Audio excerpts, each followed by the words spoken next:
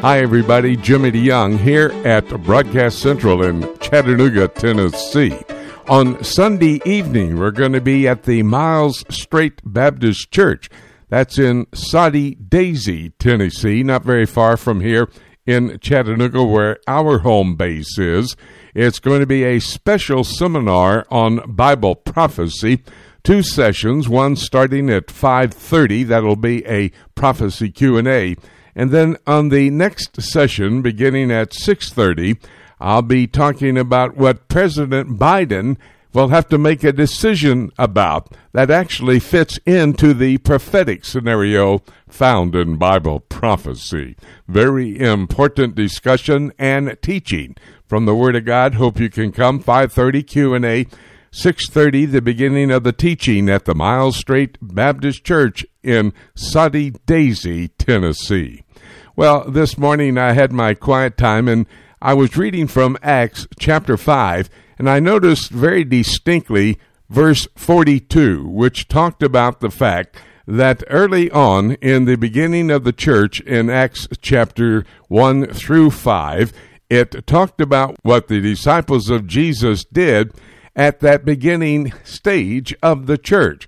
They went house to house, and then they went up onto the Temple Mount as well to preach and teach Jesus Christ. And immediately my mind thought about our radio broadcast. We can go house to house, that would be privately and publicly, into the marketplace with this information we get from our broadcast partners. I really got excited about that particular passage of my quiet time this morning. So that's what we're going to do. We're going to bring these broadcast partners to the table. First of all, Ken Timmerman. Now, we have been talking to him in southern France. He has moved to Sweden, and there we have a hold of him. And Ken, from that vantage point, you can see the world and understand what's going on. But indeed, you're there to not only do business, but spend some time with some of your family, are you not? So I am indeed. We're hoping to have a family reunion in another week or so with children coming in from Barcelona, from southern Sweden, and from Florida. So we'll see how that works out, but it should be fun. It should be fun. An international family. That's the family of Ken Timmerman. Well, let me begin with what I want you to give us an analysis of your understanding of what's happening. Vladimir Putin, during the Benjamin Netanyahu administration as prime minister, had a deal with the prime minister that he would have a blind eye to any attacks by the Israeli Defense Force on Syria. Now it looks like Putin has made a decision to get rid of that deal, step away from it. Does that mean harm for the Israeli attacks on Syria if they need to have these attacks? Well, what happened this past week, and it's extremely interesting, a bit nuanced, Jimmy, but what happened was that the Israelis launched an airstrike up through the eastern part of Jordan near Al-Tana, which is the former U.S. base there along the Jordan-Iraq-Syrian border. And the Russians then announced that they had shot down 7 of the 8 missiles launched by those Israeli aircraft against a Syrian weapons manufacturing plant. Now, this is something that the Russians have not done. In the past, they've pretty much given Israel a blank check to launch airstrikes. When those airstrikes have been against the Iranians, against Hezbollah, the Revolutionary Guards, or against jihadi groups. But this seemed to be an attack against a Syrian government defense production facility. And so a couple of things that I take away from this. Either the Russians are saying, look, that's the red line. Don't attack Syria itself. They are our strategic ally. If you want to go after the Iranians, that's fine with us, but don't attack the Syrians. But there's another interpretation as well, which is that Putin himself, by urging this information out, this was obviously a deliberate leak in Moscow that they had shot down the missiles with some new Russian anti-missile systems based in Syria, something called the Panzer S, that Putin is saying to the new Israeli prime minister, look, I had a deal, but it was a face-to-face deal with Benjamin Netanyahu. If you want to continue doing this kind of thing as the state of Israel, you got to come and talk to me. We do this man-to-man, face-to-face, and then we'll take it from there. And so far, Naftali Bennett has not met with Putin. Well, this particular bit of information seemingly setting the stage for the prophetic scenario found in God's Word, Daniel chapter 11, and how the alignment of nations begin with and from Syria to try to destroy the Jewish state. More on that when I take a look at the book. Earlier this week, Ken, the Jordanian king, King Abdullah, with President Biden at the White House in Washington. Out of that meeting came a thought, an opinion piece, saying that according to what this opinion writer was thinking, that the state of Jordan has become the favorite Arab state for this administration. Maybe because they're the weakest, but indeed in that meeting, King Abdullah made it clear to President Biden he wanted to keep custodial control of the Temple Mount in Jerusalem. He did not want anything to do with the Abraham Accords, and he also wanted the president to confirm the two-state solution. Can you talk to us about that meeting? Yes. King Abdullah is trying to get his very roasted chestnuts out of the fire where they had been placed by President Trump, who really didn't care about the two-state solution. He was more interested in Israel's security, and he didn't really care about Jordan, which was already a Palestinian state. And King Abdullah came to Washington hoping to revive sort of America's classic Middle East policy, this notion that endless negotiations with a Palestinian entity that is determined to eradicate the state of Israel will somehow lead to peace. President Trump saw through that.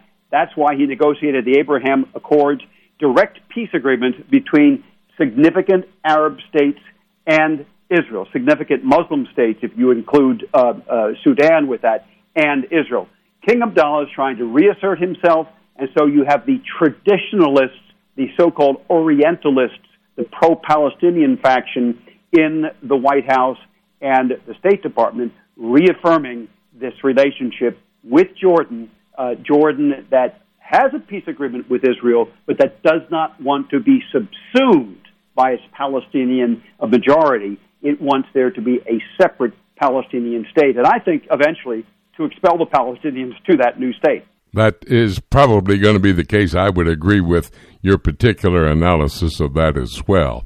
Well, Syria economically is really in the ruins, and this is causing China to sniff the opportunity to get involved there. What can you tell us?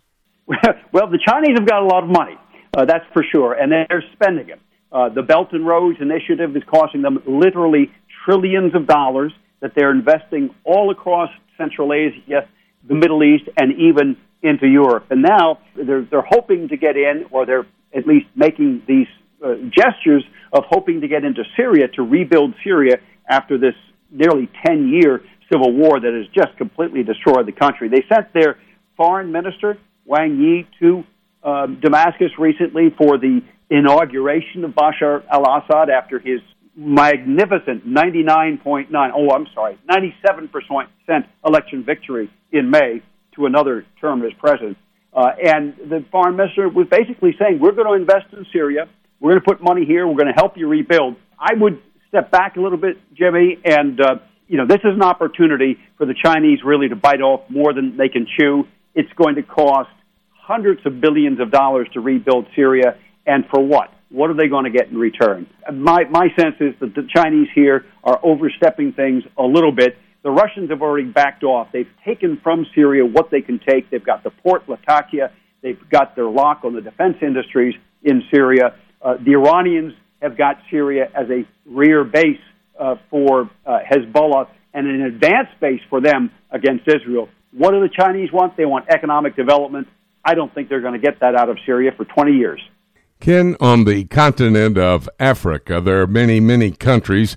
There seems to be a growing Muslim community throughout the entire continent. And let's look at Nigeria just for a moment. I understand a report telling us that Muslims have murdered over 3,000 Christians, and they did that in 200 days. That's the mode of operation for the Muslims, is it not? It's tragic, Jimmy. It's happening every day in Nigeria. I participate in a conference call on this every week with a group of Christian organizations and national security groups led by Frank Gaffney. Save the Persecuted Christians, and we have people in Nigeria who are telling us stories of what's happening. It is a daily tragedy. It is incomprehensible to us sitting in the United States that Christians can be hacked to death by machetes in villages in northern Nigeria simply because they are Christians. They're hacked to death by these Fulani tribesmen, by Muslim groups, by the Janjaweed, you name it. There's a whole potpourri of radical groups, of Muslim jihadi groups in Nigeria. But even worse than that, they're getting killed by the army, by the Nigerian state army. And this is not the first time it's been happening. You mentioned 3,500 Christians killed just in the past 200 days, but last year there was something like 3,500 killed, and the year before that there was 4,000 killed. I mean, it's just on and on and on, this relentless massacre of Christians in Nigeria. It's truly tragic, and I am ashamed that we in the West have not paid more attention to our brothers and sisters in Christ. And that's because mainstream media does not report anything that would not go along with their world view. But we do here on Prophecy Today Weekend, and we do that with Ken Timmerman as we look at geopolitical activities happening around the world. This is a report you do not want to miss hearing each and every week. Ken, have a great time with that upcoming family reunion there in Sweden, and we'll talk again to get your report next week. Thanks so much, Jimmy. Always a pleasure. God bless. We're going to take a quick break. When we come back, David Dolan's standing by. He's got his Middle East news update for us. That's all ahead right here on Prophecy Today.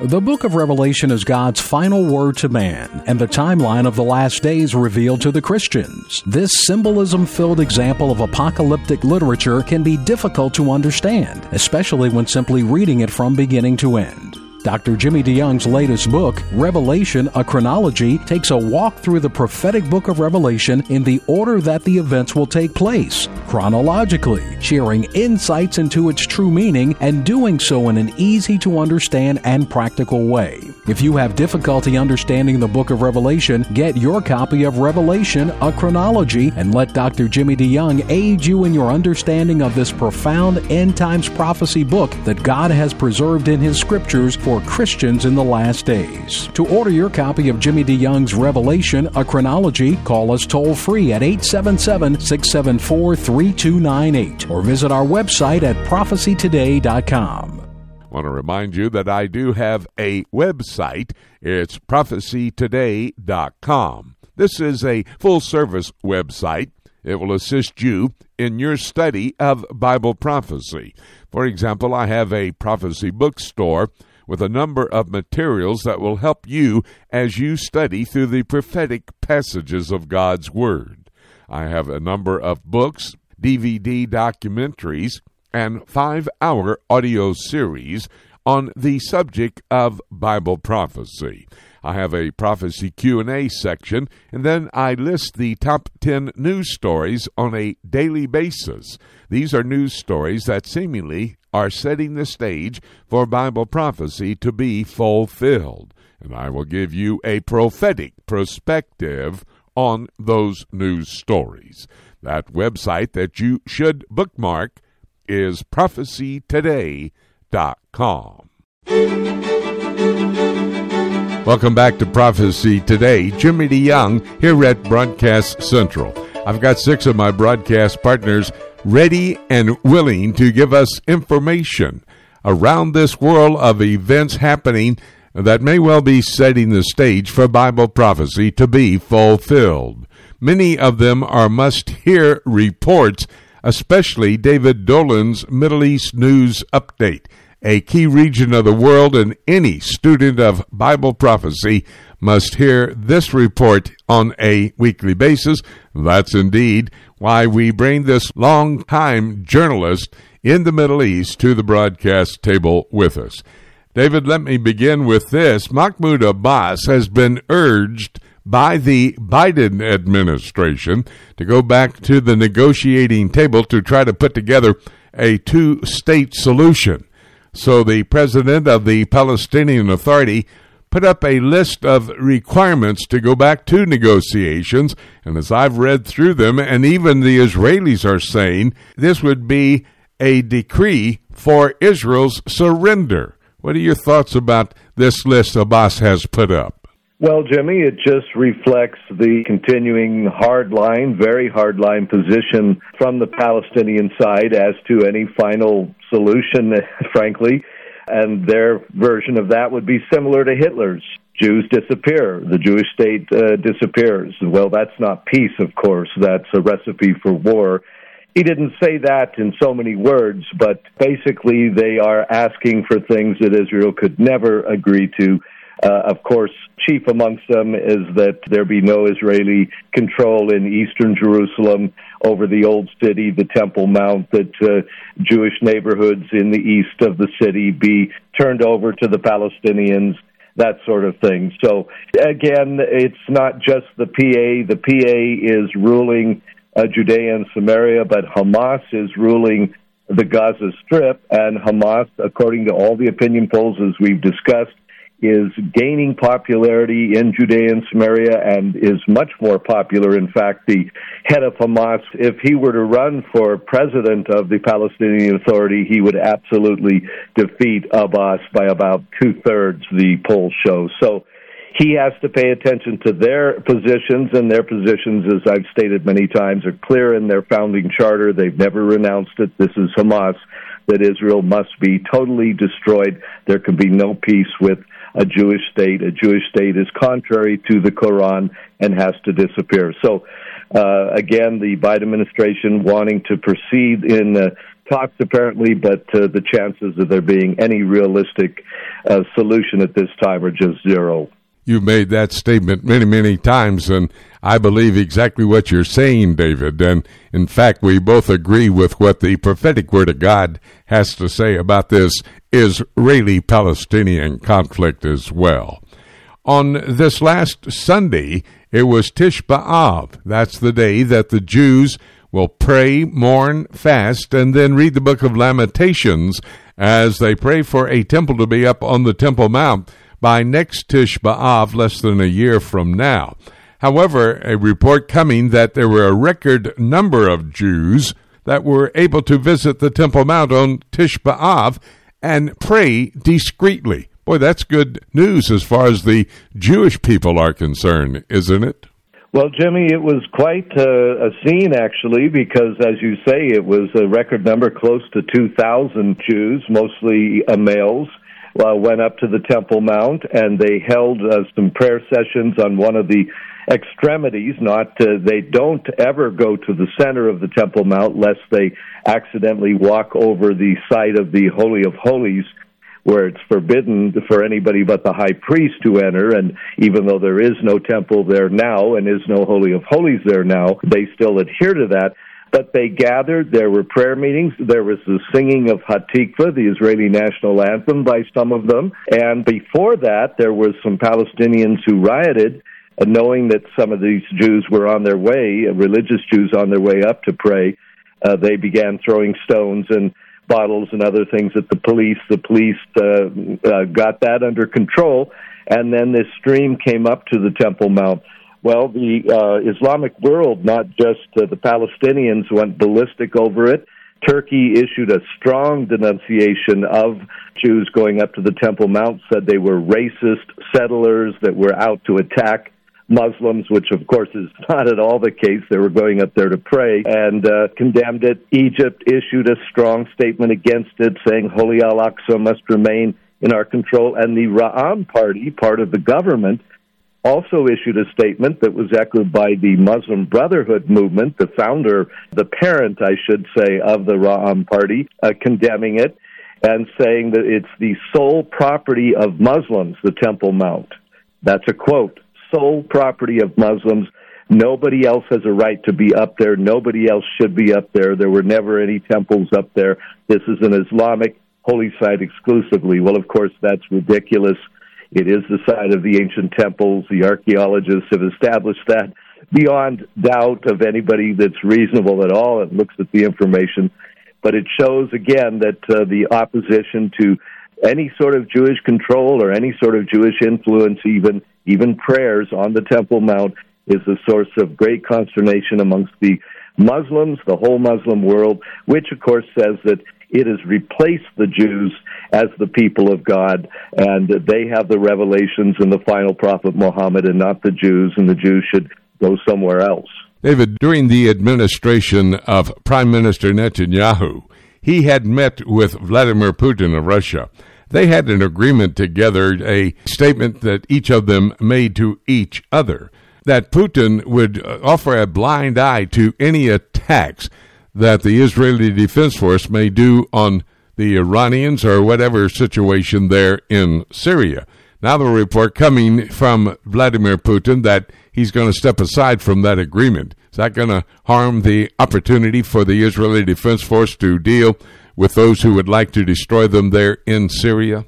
Well, Jimmy, this all came after there were 2 Israeli airstrikes early this week into Syria, 2 separate ones. There were also 2 rockets fired into Israel, into the Haifa area from Lebanon, believed to be, though, from Palestinian groups there and not from Hezbollah. But after the second strike, we had a very strong statement from a senior Russian official who gave details of the second raid, saying 8 Israeli-guided missiles had been fired at Iranian positions near the city of Aleppo, and that Russian anti-aircraft forces, anti-missile forces, I should say, had shot down 7 of them. The statement went on. It was by Vadim Kulit, who's the Russian Center for Reconciliation head. I won't go into the details there, but he follows Syria closely. He gave the time when the attack took place on the evening of July 19th, just before midnight, and he said the Israeli planes came from the east, from the Al-Tanf zone. Now, that's an American-controlled zone where Syria, Jordan, and Iraq meet. So the planes apparently came up from the south and maybe over Jordanian airspace and then went over to the west of Syria. That's unusual. They usually come in from Lebanon. But he said that this sort of situation will not continue, and we will not allow these Israeli strikes to just go on without any opposition. He gave the details of how they intervened. So that is a whole new thing, Jimmy, and what is being said in Israel is that this is because the agreement you mentioned was between Putin and Benjamin Netanyahu, who were actually pretty good friends, had met many, many times, and had established a relationship. Now that Netanyahu is in the opposition and Bennett is the prime minister, they're basically saying, we have no agreement with you. And therefore, the time when you could just carry out these attacks in Syria without any resistance from us or strong resistance from us has ended. We will now shoot at any Israeli missiles or rockets, and if they start shooting, Jimmy, at the aircraft themselves, which they could easily do with their S-300 system there in place in Syria, that would be, an act of war basically going on. And again, Israel's not attacking Syria per se. They're attacking a third country, Iran, that has taken over parts of the country and are building bases and are supplying weapons into Lebanon, etc. Israel has no choice but to resist this, but Russia, until now allowing it, apparently not going to do so, at least try not to do that after now. And I understand that attack coming from Lebanon earlier this week that you spoke about may well have been sponsored by the Iranians as well. David Dolan, the man who covers the Middle East for us, and in particular the events happening to the city of Jerusalem and the entire state of Israel. Always a key report, especially for those of us who are students of Bible prophecy. David, thank you so much for your report. Your experience helps you to give us great insight that we could not get from anyplace else. Appreciate it, my good friend. We'll talk again next week. Glad to do it, Jimmy. God bless. We're going to take a quick break. When we come back, Winky Madad standing by. He's going to discuss with me a potpourri of issues that basically have not been discussed as of yet on the broadcast. Keep the dial set right where it is. You're going to hear Winky Madad and I have this conversation on Prophecy Today.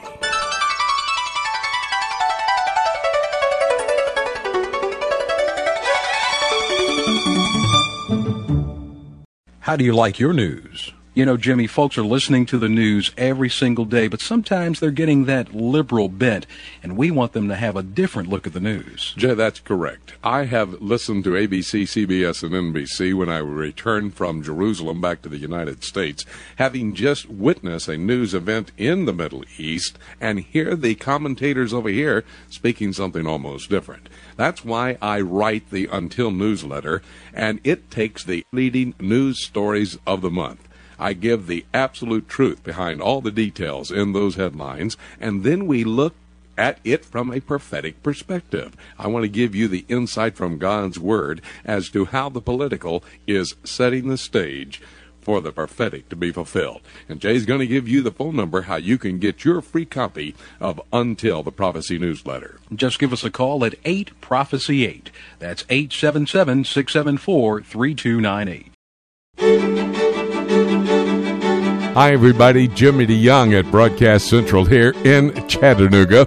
Welcome back to Prophecy Today. We move into our second half hour. Winky Madad in Shiloh, the center part of the state of Israel, a very historic biblical site, is where Winky is located. We'll go there in just a moment to talk to him about a potpourri of issues. Let me remind you that we're going to be at the Miles Strait Baptist Church on Sunday night, starting at 5:30 with a prophecy Q&A, and then at 6 o'clock a teaching from the prophetic Word of God. That's the Miles Strait Baptist Church, Saudi Daisy, Tennessee, 5:30 Sunday evening, and then 6:30 for the teaching on Bible prophecy. Hope to be able to see you there. We're here at our hometown in Chattanooga, not very far from Saudi Daisy. Love to see you come to study the prophetic Word of God with us. Well, let's go now to Winky Madad. Winky, I need to have you, I guess, almost on a weekly basis. So many things to cover in the state of Israel and what's happening there and around the world related to the Jewish state. And that does play into the prophetic scenario found in God's Word. For example, King Abdullah of Jordan went to meet with President Biden at the White House this week. What are your thoughts about that meeting they had? Well, Jimmy, we have to realize that on the one hand, Jordan is probably the weakest state in the entire region almost, in a sense, because it's caught between Israel, Syria, Lebanon, and Iraq and Saudi Arabia. And it's always been supported by outside powers. First, of course, by the British Empire up until 1946, when it became independent. It was simply supported by Britain's gold, both beginning in World War I with Lawrence of Arabia and then on. They had no internal unity, Bedouin tribes, and he himself was from Saudi Arabia. And then afterwards, of course, now both England and then later on, of course, the United States, looking to prop him up. But of course, it's very difficult for them, both economically wise, national wise. Although they have a peace treaty with Israel since 1994, and they get a lot of water from us now, they still try to play independent and standoffish, if I could use that turn of phrase, instead of actually becoming a peaceful, coexisting state with Israel. I do know that in the conversation with the president, the king brought up the issue about control of the Temple Mount and all the religious sites for the Muslims and Christians there in the Jerusalem area. He also brought up a two-state solution. He was saying that he was doing this to try to get rid of the idea that Jordan is a Palestinian state. He's wrong in both areas, isn't he? Of course he is, Jimmy. That's, of course, one of the issues that I think our listeners should always pay attention to, is that a little bit of scratching the historical surface and reading documents and a few pages in a few history books, and the entire situation that you're told by the media or people like Abdullah disappears.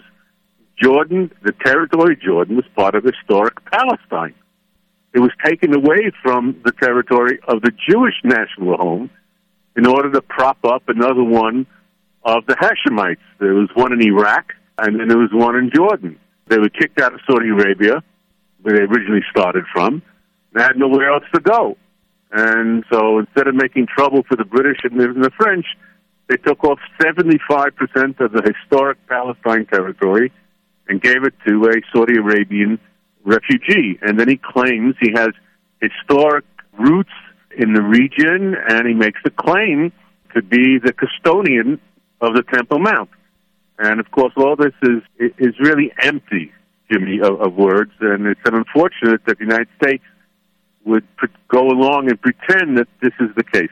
Meanwhile, at the same time that he was with the president in Washington, D.C., the Islamic Party leader in Israel made a very interesting statement that the Temple Mount there in Jerusalem solely was property of the Muslim world. Again, another wrong historic understanding. Of course, Jimmy. The historical record is quite clear, both in the Bible, in extra-biblical historical references from the Roman period on, all throughout the early Middle Ages and on. This was the site of the two temples of the Jewish people. It was conquered by the Romans, the Babylonians previously, and then the Byzantine Empire. And then the Arabs came along and conquered Jerusalem and built a few buildings up there and claimed that it's all theirs. You know, we have the Western Wall, which is propping up the entire Temple Mount. Why do you think the Jews built the Western Wall, if not to make a platform for the temple? As we know, it's been recorded. And yet they sit up on top and claim that even the temple didn't even exist at this place. It's very awkward. It's very even despondent sometimes. It's such relatively intelligent people, both Arab Muslims, Arab Christians, and other Christians looking at the situation can be bamboozled by these claims.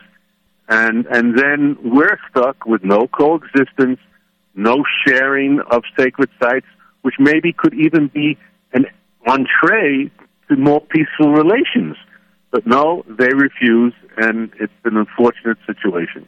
I don't know how a Christian could deny that there was a temple on the Temple Mount in the times of Jesus Christ. He would often go there. He would preach from that location, etc. So Christians need to go back not only to the history books, but to the Bible itself. Well, there was recently a major Muslim activity, a holy day as far as they're concerned, 100,000 Muslims on the Temple Mount, and all of them starting to shout and sing about the fact they're ready to die for Al-Aqsa. That would be a waste of life, would it not? Because God has a plan for that Temple Mount. I agree with you. Until that plan comes about, Jimmy, Israel has committed itself fully to recognizing religious rights for all people, all religions throughout the country. You've lived in the country. You know that to be true. And, in fact, Jews are relegated basically to a lower status at the Temple Mount, even though they have superior, I would say, in my opinion, rights to that piece of territory as a sacred, historic, religious site. And we can't pray up there openly, and we have selected hours during the day. Fridays and Saturdays, we can't go up there at all. And so they just, I don't know how to put it in a nice way, Jimmy. They make up things, convince themselves that it's true, make a lot of noise and even violence, and get people then to threaten Israel to be quiet because we're making provocations to the poor Muslims. This is not how normal people should conduct religious, diplomatic, political affairs of state. And I would agree 100% on your last statement there. Well, let's get away from the prophetic and the political just for a moment. What's the big deal about Ben & Jerry's ice cream in Israel? Explain that to us.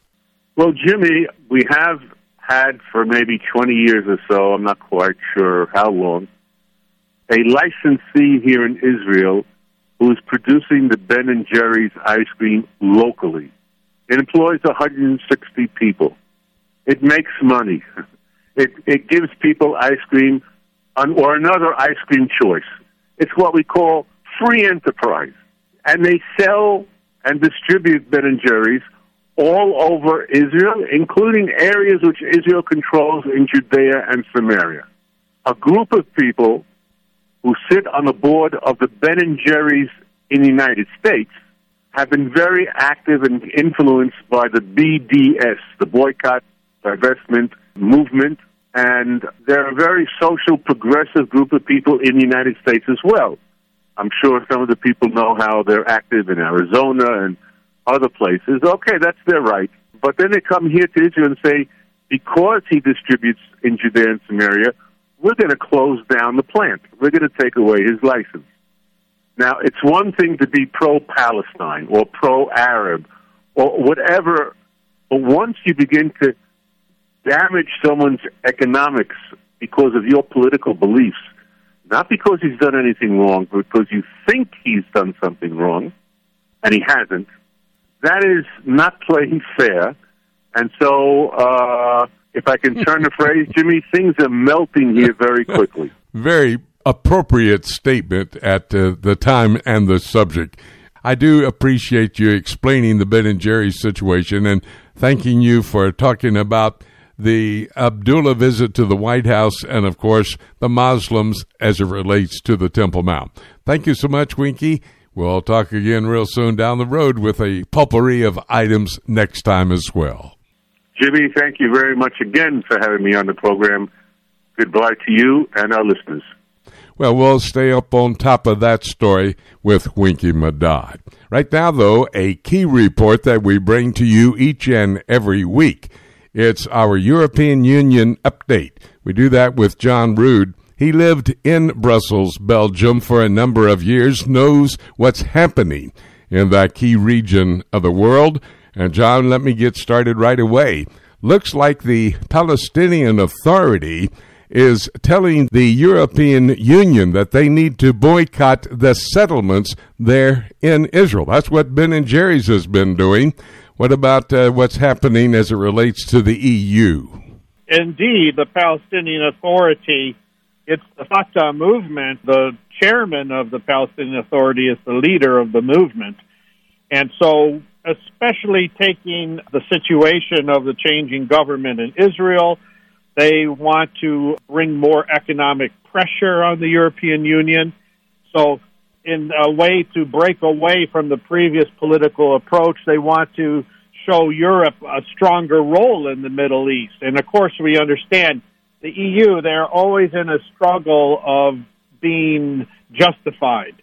And so, actually, it has been a situation where there's a call for international law in this situation to boycott, complete what they're speaking of as the settlements. And it looks like that the European Union and the Palestinian Authority wanting to get involved in internal politics in the state of Israel. Well, I understand in Poland this last week there was a bunch of chanting from protesters that the Jews are the ones behind the pandemic. Give us the latest on that. It's a sort of a continuation of the anti-Jewish protests that have been in Europe, notably in London. And here there's documentation now in Poland, as you said, actually chanting that the Jews are behind the pandemic. Actually, they call it the plandemic. And I believe it's traced to the far-right Polish Confederation Party. And the leader there has done much in terms of anti-Semitic conspiracy theories in the past. It's likely that they're taking advantage of the new situation and create this news. It appears that way. With the recently elected president of Iran going to be installed in the middle of the month in August, European Union leaders are joining with North Korea and meeting Iran's mass murderer president. That does not sound like a good move to me. The newly elected Iranian president has been known to have been one of the responsible people for secret execution, death of thousands of political dissidents. This goes back to the 1980s. And then also just recently, back to 2019, He would be responsible for unlawfully killing hundreds of people, thousands of protesters, mass arrests, and so forth. And yet, the European Union has come out, some of the nations have come out with congratulations, and most likely, this new president could become the next supreme leader of Iran. So you see that there's sort of a precedent here. The focus has been more on appeasing the government in Iran than the issues that the people have and their freedom concerns. It's a continuation, and the EU plays along. As you said, even congratulations, the same country that's been congratulated by North Korea. The voice of John Rood, the man who covers the European Union for us. This is a major report that you must hear on a weekly basis. We need to understand the European Union, at least the infrastructure for the revived Roman Empire, and whatever they do politically, we look at it because that's setting the stage prophetically for God's plan for the future. John, thank you so much. We'll talk again next week, buddy. Thank you, Jimmy. Well, I'm going to bring a good friend, longtime friend, a pastor of a church out in Oklahoma. Dr. Paul Blair is going to join us at the broadcast table right now. Now, I've got to tell you, folks, I very much respect Paul Blair. I pay attention to what he says because of his size. He's a big giant of a man, and indeed weighs in, and will not tell you the weight situation, has his own personal trainer. That's his petite little wife that takes care of him all the time, and she's trying to keep him in shape after he was in the NFL, played with the Chicago Bears for a number of years on the offensive line. Paul, it's great to be able to talk to you, sir.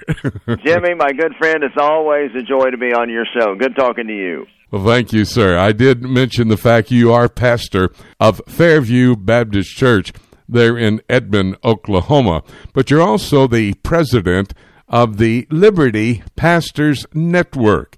And I know you guys are having a conference just in the next day or two. It's entitled America at the Crossroads. That conference, July 25th through the 27th. Paul, tell us about this conference. What's the purpose of it? Well, Jimmy, we have done a number. I think this will be our seventh, or what we call pastor training camps.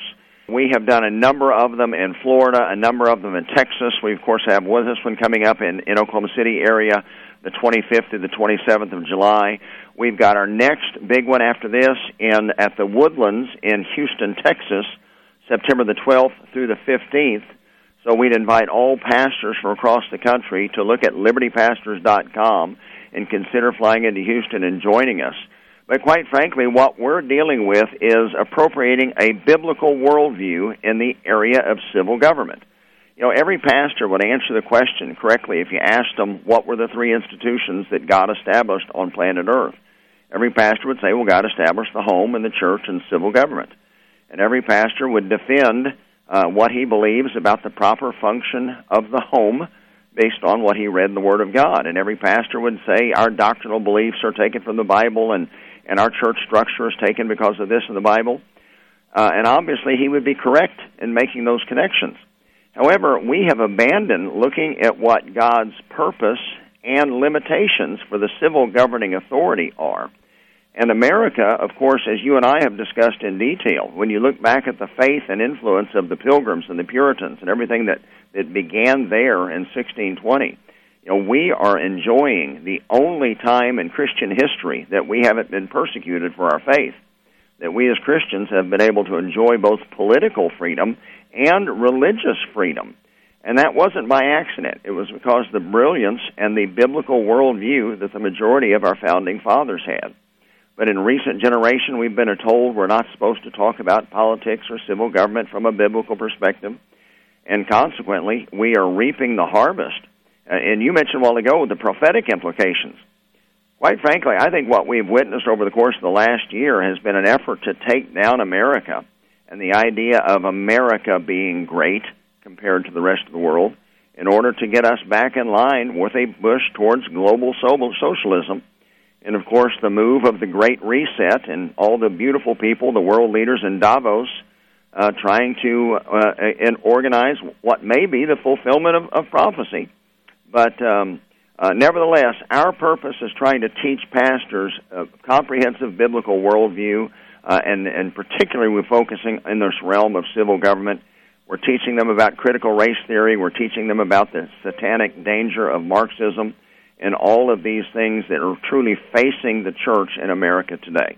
I do know, Paul, that you're also training up pastors as there were in the times at the beginning of America. They're referred to as black-robed pastors or preachers. Explain that. Well, what most of us don't know, for example, everybody has heard of the Midnight Ride of Paul Revere, but nobody knows where Paul Revere was riding. Paul Revere was actually heading to Lexington, to the home of the pastor of the church in Lexington, a man by the name of Jonas Clark. Jonas Clark had two very special guests with him that night. He had John Hancock and Sam Adams, that were two of the leaders of the independence movement in America. And, of course, they were wanted men. So the British weren't just coming to Lexington to take away Second Amendment rights to gather the arms that the Lexington residents had, but they were also coming to arrest Sam Adams and John Hancock that were staying at Pastor Clark's house. And it's said that Adams and Hancock asked the pastor, when they heard that the British were in fact the British troops were on the way, that they asked Pastor Clark, "Will your men stand and fight?" And Pastor Clark said, "I have trained them for this very hour. They will fight and, if need be, die in the shadow of the cross."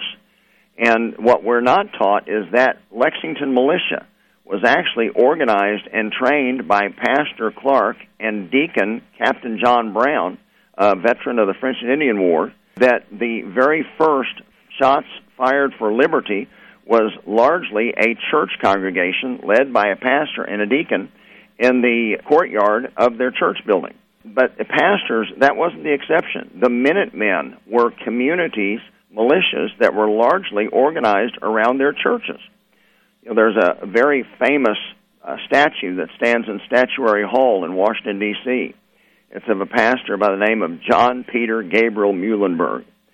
And Pastor Muhlenberg was a patriot. He was a member of the Virginia House of Burgesses, served alongside Patrick Henry and George Washington. And he was so troubled at what had gone on after the Battle of Bunker Hill and, of course, Lexington and Concord, that he preached a message on January the 21st, 1776, in his church, and he had announced that he was going to be resigning that day. And he preached a message from Ecclesiastes 3, teaching about there's a time for all things. And he said there's a time to pray, and there's a time to fight.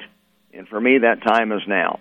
And he stepped out from behind his pulpit, and he took off his black clerical robe, which is where the term black-robed regiment came from. And underneath it, he had on a colonel's uniform from the Continental Army. And he was charged by General Washington and Patrick Henry with forming the 8th Virginia Cavalry Regiment. And he marched to the back of his church. He opened up the doors, and outside he had already prearranged for an enlistment station to be set up. A little drummer boy was out there playing the roll of the drum, and Pastor Muhlenberg pulled out his sword and challenged the men of the community to sign up on the muster roll and join him. And they went off to fight, and Pastor Muhlenberg wound up becoming Major General Muhlenberg and served as a part of General Washington's executive council all the way through the Battle of Yorktown. So the Black Robe Regiment were the pastors that recognized that tyranny was a threat to their religious freedom as well. And they were the product of the Great Awakening. And these pastors would step into their pulpits every Sunday morning and inflame the people's hearts toward liberty.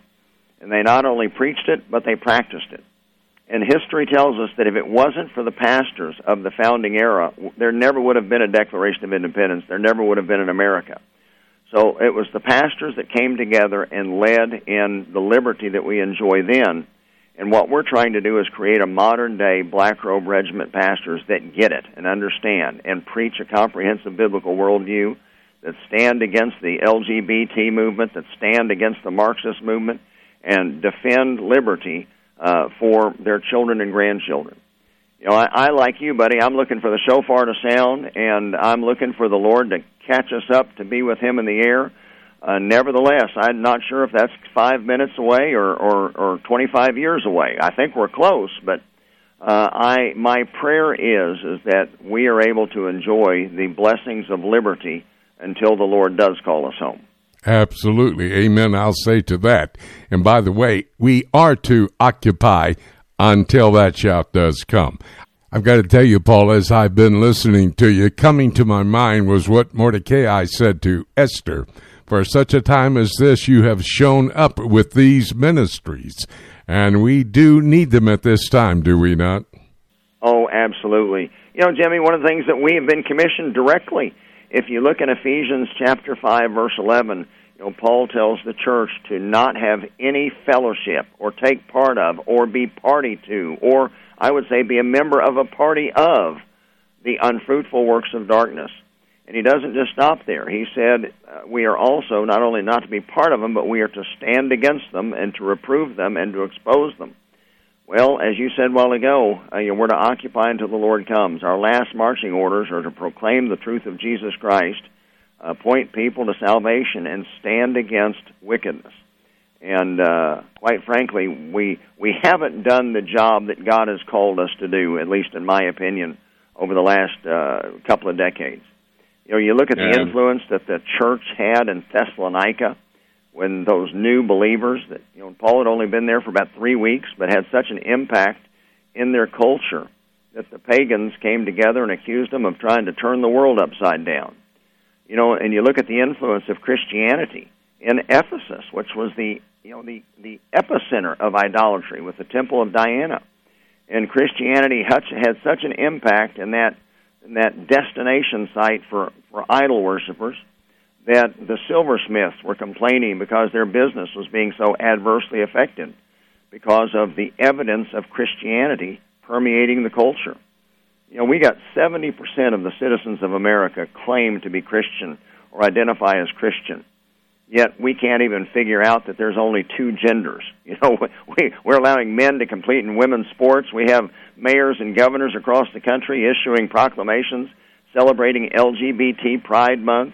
Rather than two genders, we now have 100 and some odd genders and counting. I mean, it's time that the modern-day men of God, the modern-day prophets, stand up boldly in the face of evil and stand against it. That's the voice of Dr. Paul Blair, pastor of the Fairview Baptist Church in Edmond, Oklahoma, but also president of the Liberty Pastors Network. Paul, I'm excited about your ministry, what you're doing, how you're training up pastors so that we can live in light of the freedom that God has promised to give us so we can reach the world. Appreciate what you're doing, buddy. We'll stay in touch, keeping to inform people to let them know what's happening. God bless you, my friend. Thank you, Jimmy. Love you, buddy. Take care. We're going to have to take a break right now. After the break in the last half hour of Prophecy Today weekend, David James is going to come to give us information about the worshipers in the Catholic Church. You do not want to miss that. It's all ahead right here on Prophecy Today.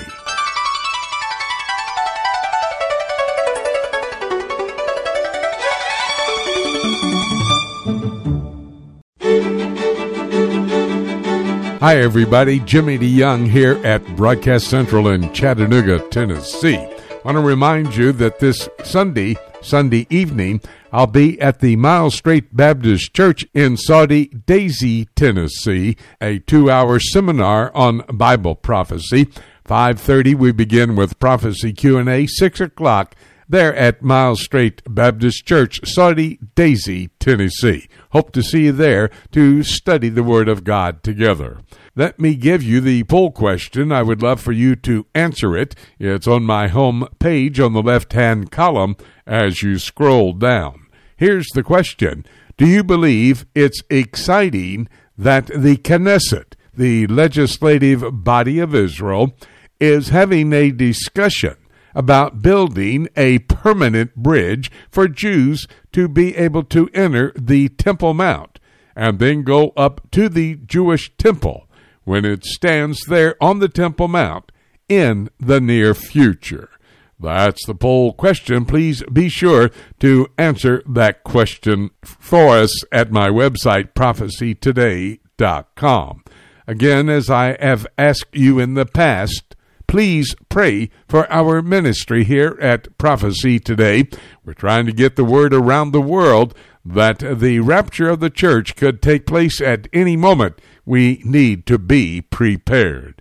And also, please prayerfully consider what you might donate to the ministry of Prophecy Today. At this time, we surely could use your donations. That's prophecytoday.com. And on the home page in the right-hand corner, you'll see the word donate. Click on that icon. It will take you to the page to explain how you can support the ministry of Prophecy Today.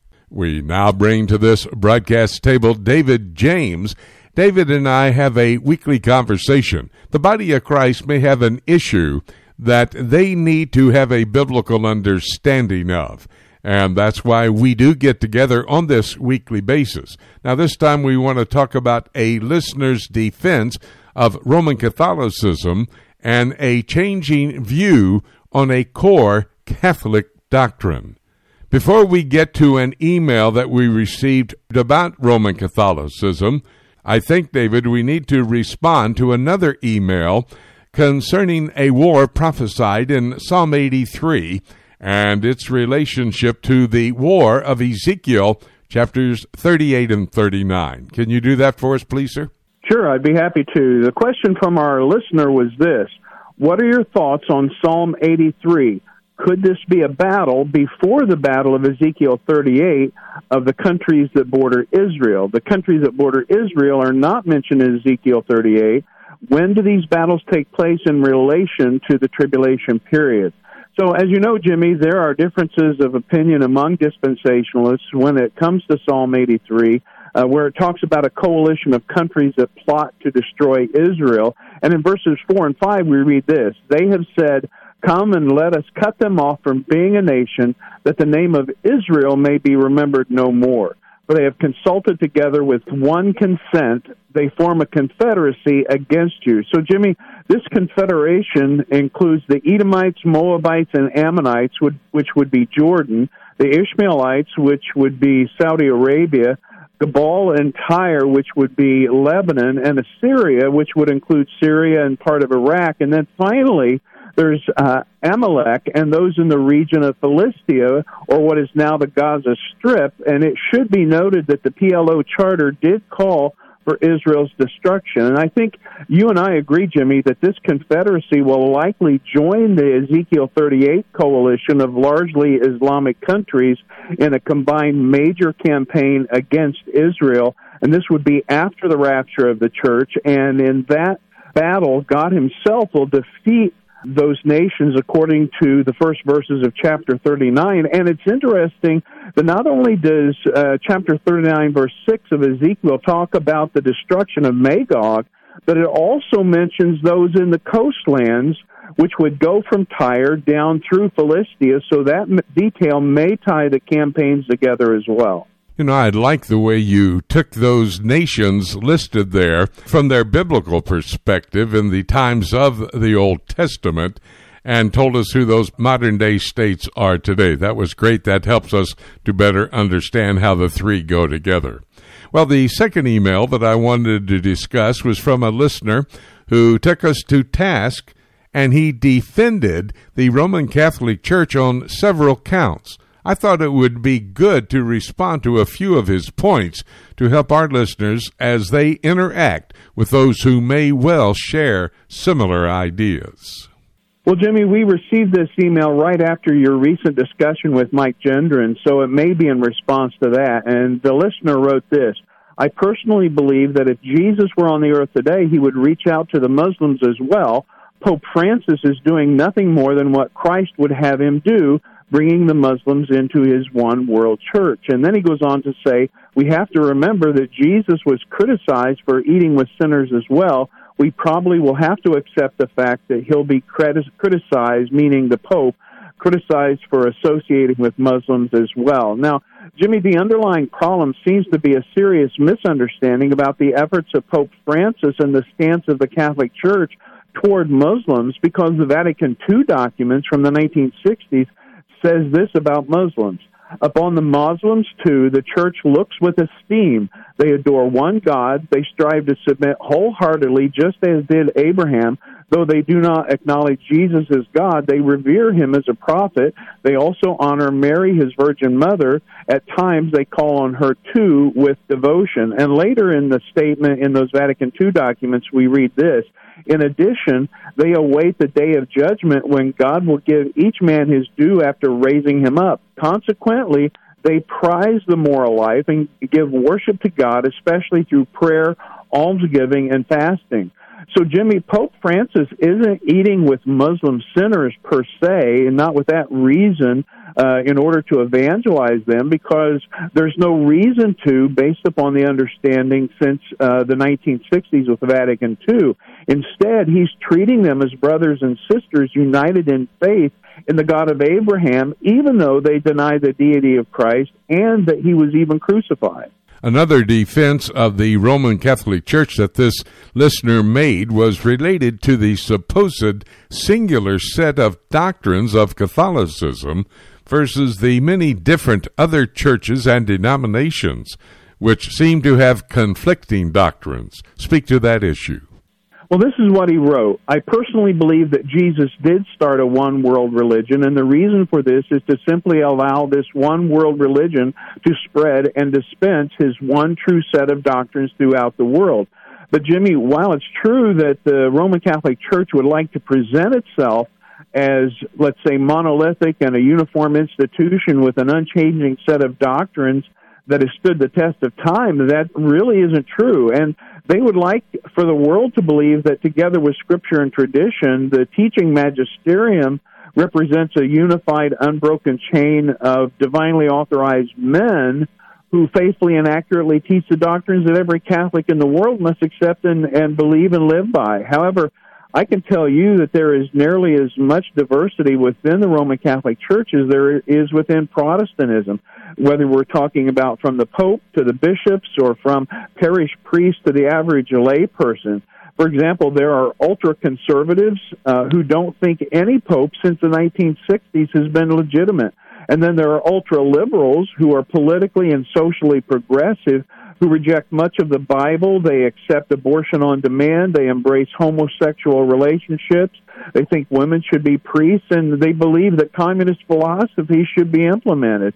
You know, after my wife was saved in 1984, and she had grown up in Roman Catholicism, she challenged the priest who was the head of the theology department of her alma mater, which is St. Mary of the Woods College, and she challenged him concerning purgatory, and he told her that he didn't have the foggiest notion where that doctrine came from, and he also said he didn't believe the Catholic dogmas of hell or in a personal Satan.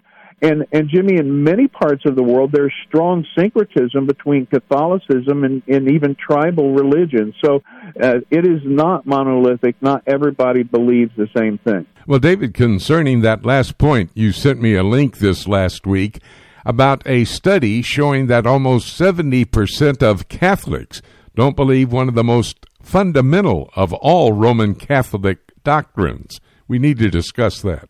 That's right, Jimmy, and I would add that it's also one of the most unbiblical, and this is the doctrine of transubstantiation, which is the idea that when the priest consecrates the bread and wine by pronouncing the precise liturgical words, they actually change into the literal body and blood of the Lord Jesus Christ.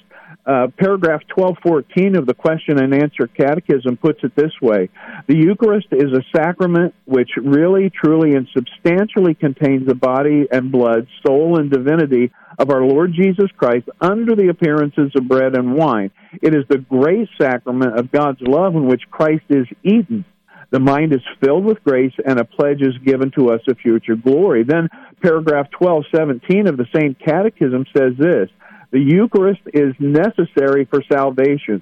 Christ's words in John 6:53, if you do not eat the flesh of the Son of Man and drink his blood, you will not have life in you, mean that Holy Communion is necessary to sustain the life of grace in a person who has reached the age of reason.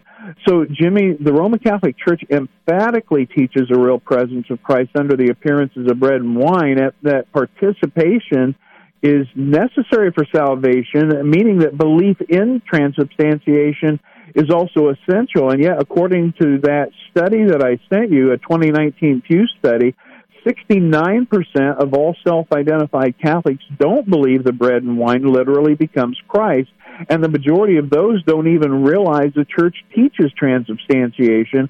And then there's 20% of those who do know that it's a dogma of the Church, and they still don't believe it. David, I know from the times I've heard you teach on Roman Catholicism and from my own study itself, that the Roman Catholics base the doctrine of transubstantiation on the words of Jesus at the Last Supper, and as you just mentioned, what he said in John chapter 6. So how can someone respond to their arguments? Well, Jimmy, in Matthew 26, Jesus says, "This is my body, this is my blood," and Paul quotes this in 1 Corinthians 11. Now, the Catholic Church says that this was the first Mass, and that the Mass is an extension of the sacrifice of the cross, and they call it an unbloody sacrifice. But Hebrews 9:22 says, without the shedding of blood, there is no remission of sins. So an unbloody sacrifice isn't biblical. And that is alluding to Leviticus 17:11. And then in the preceding verse in Leviticus, the Lord says, "I will set my face against that person who eats blood." And furthermore, Jesus wasn't literally eating his own flesh and blood, and this was before the cross, not after. So from every angle, it's an unbiblical doctrine just based on Matthew 26. But then concerning John chapter 6, this is right after the miracle of the feeding of the 5,000, which was a sign. And I define a sign as a miracle with a purpose. And the purpose was to demonstrate that Jesus is the source of life. Then in verse 14 of John 6, the disciples responded to the sign by saying, "This is truly the prophet who has come into the world." And they're talking about the prophet that Moses talked about in Deuteronomy 18. Then right after this, in the Capernaum synagogue, Jesus talks about eating his flesh and drinking his blood in order to have eternal life. But it's clear from the text that this is figurative language, because in verse 35 he says, "I am the bread of life. He who comes to me shall never hunger, and he who believes in me shall never thirst." And he says this over and over throughout this discourse. For example, in verses 47 and 48, he says, "Most assuredly I say to you, he who believes in me has everlasting life. I am the bread of life." But then we read in verse 66 that many disciples left him because I would say they made the same mistake that Catholicism does today, and that's taking literally what Jesus intended as a parabolic metaphor. Very good answer there, David, and it's great for those in the Catholic community to have an answer for this particular question as well, and a good answer to our friend listening to the broadcast, sending in the email. Appreciate it so much, your research and your study on this subject, David. Thank you. And be ready for next week, because we're going to have another issue we're going to have to cover. We'll be talking to you then. Thanks, Jimmy. It's always great to be with you every week. I'm going to have to take a break right now. We're going to get ready for me to open the Bible, look at what the broadcast partners had to say, and take a look at the book. That's all ahead right here on Prophecy Today.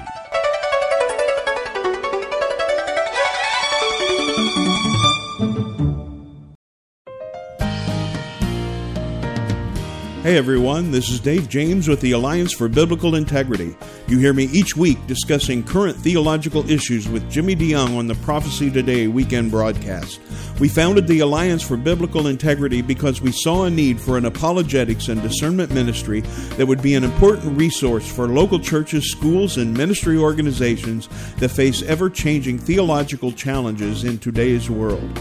I teach many different courses and seminars in the United States and around the world, and can tailor the seminars for Sunday schools, Bible studies, and church services, and the courses for weekend conferences of 6 to 10 hours.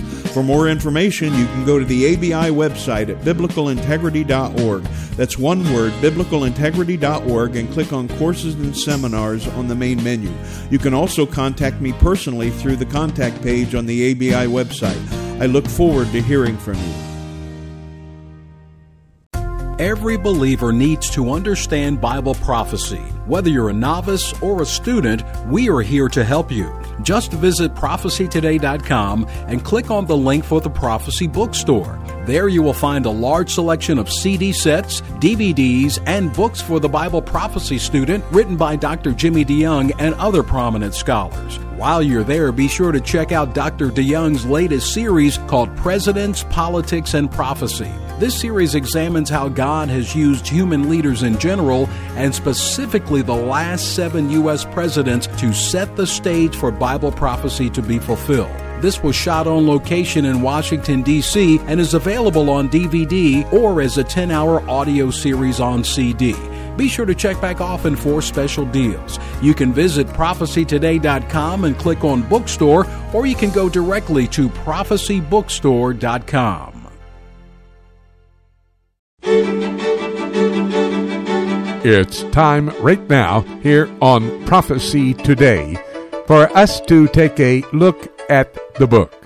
Today on Prophecy Today weekend, I brought my 6 broadcast partners to my broadcast table to discuss current events from a prophetic perspective. Now, these are reports you will not hear on mainstream media.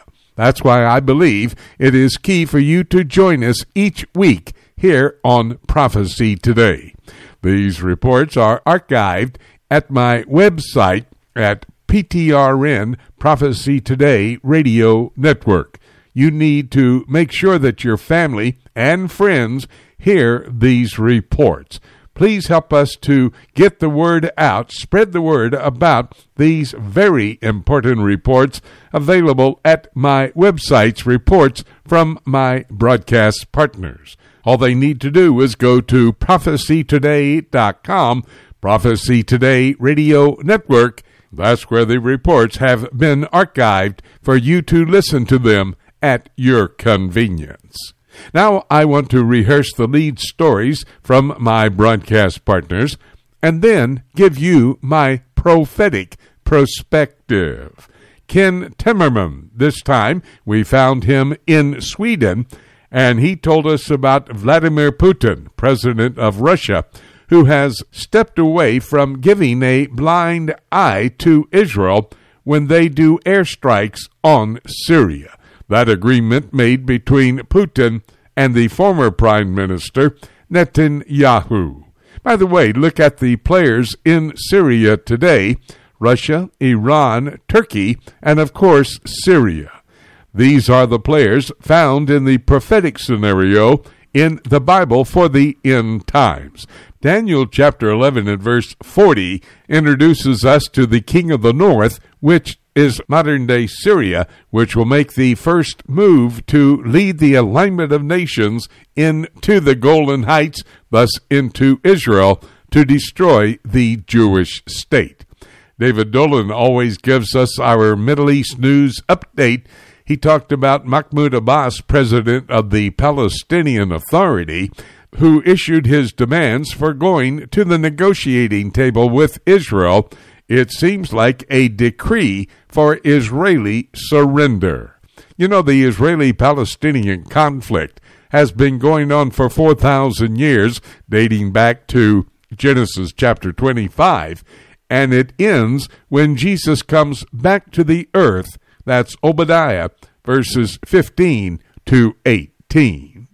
Wickham and Dodd talked with me about a potpourri of items. One of them was the Islamic Party in Israel, saying that the Temple Mount actually solely belongs to the Muslims.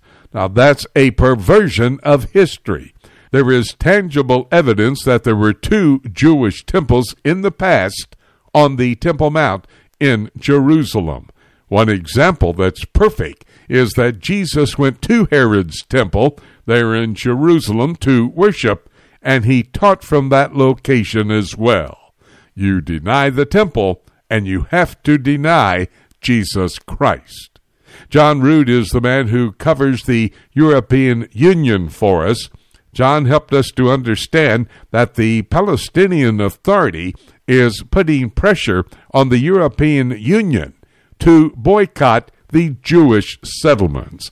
The Palestinian Authority, which is the legislative body of the Palestinian people, do not want Jews to be living in what they call Palestine.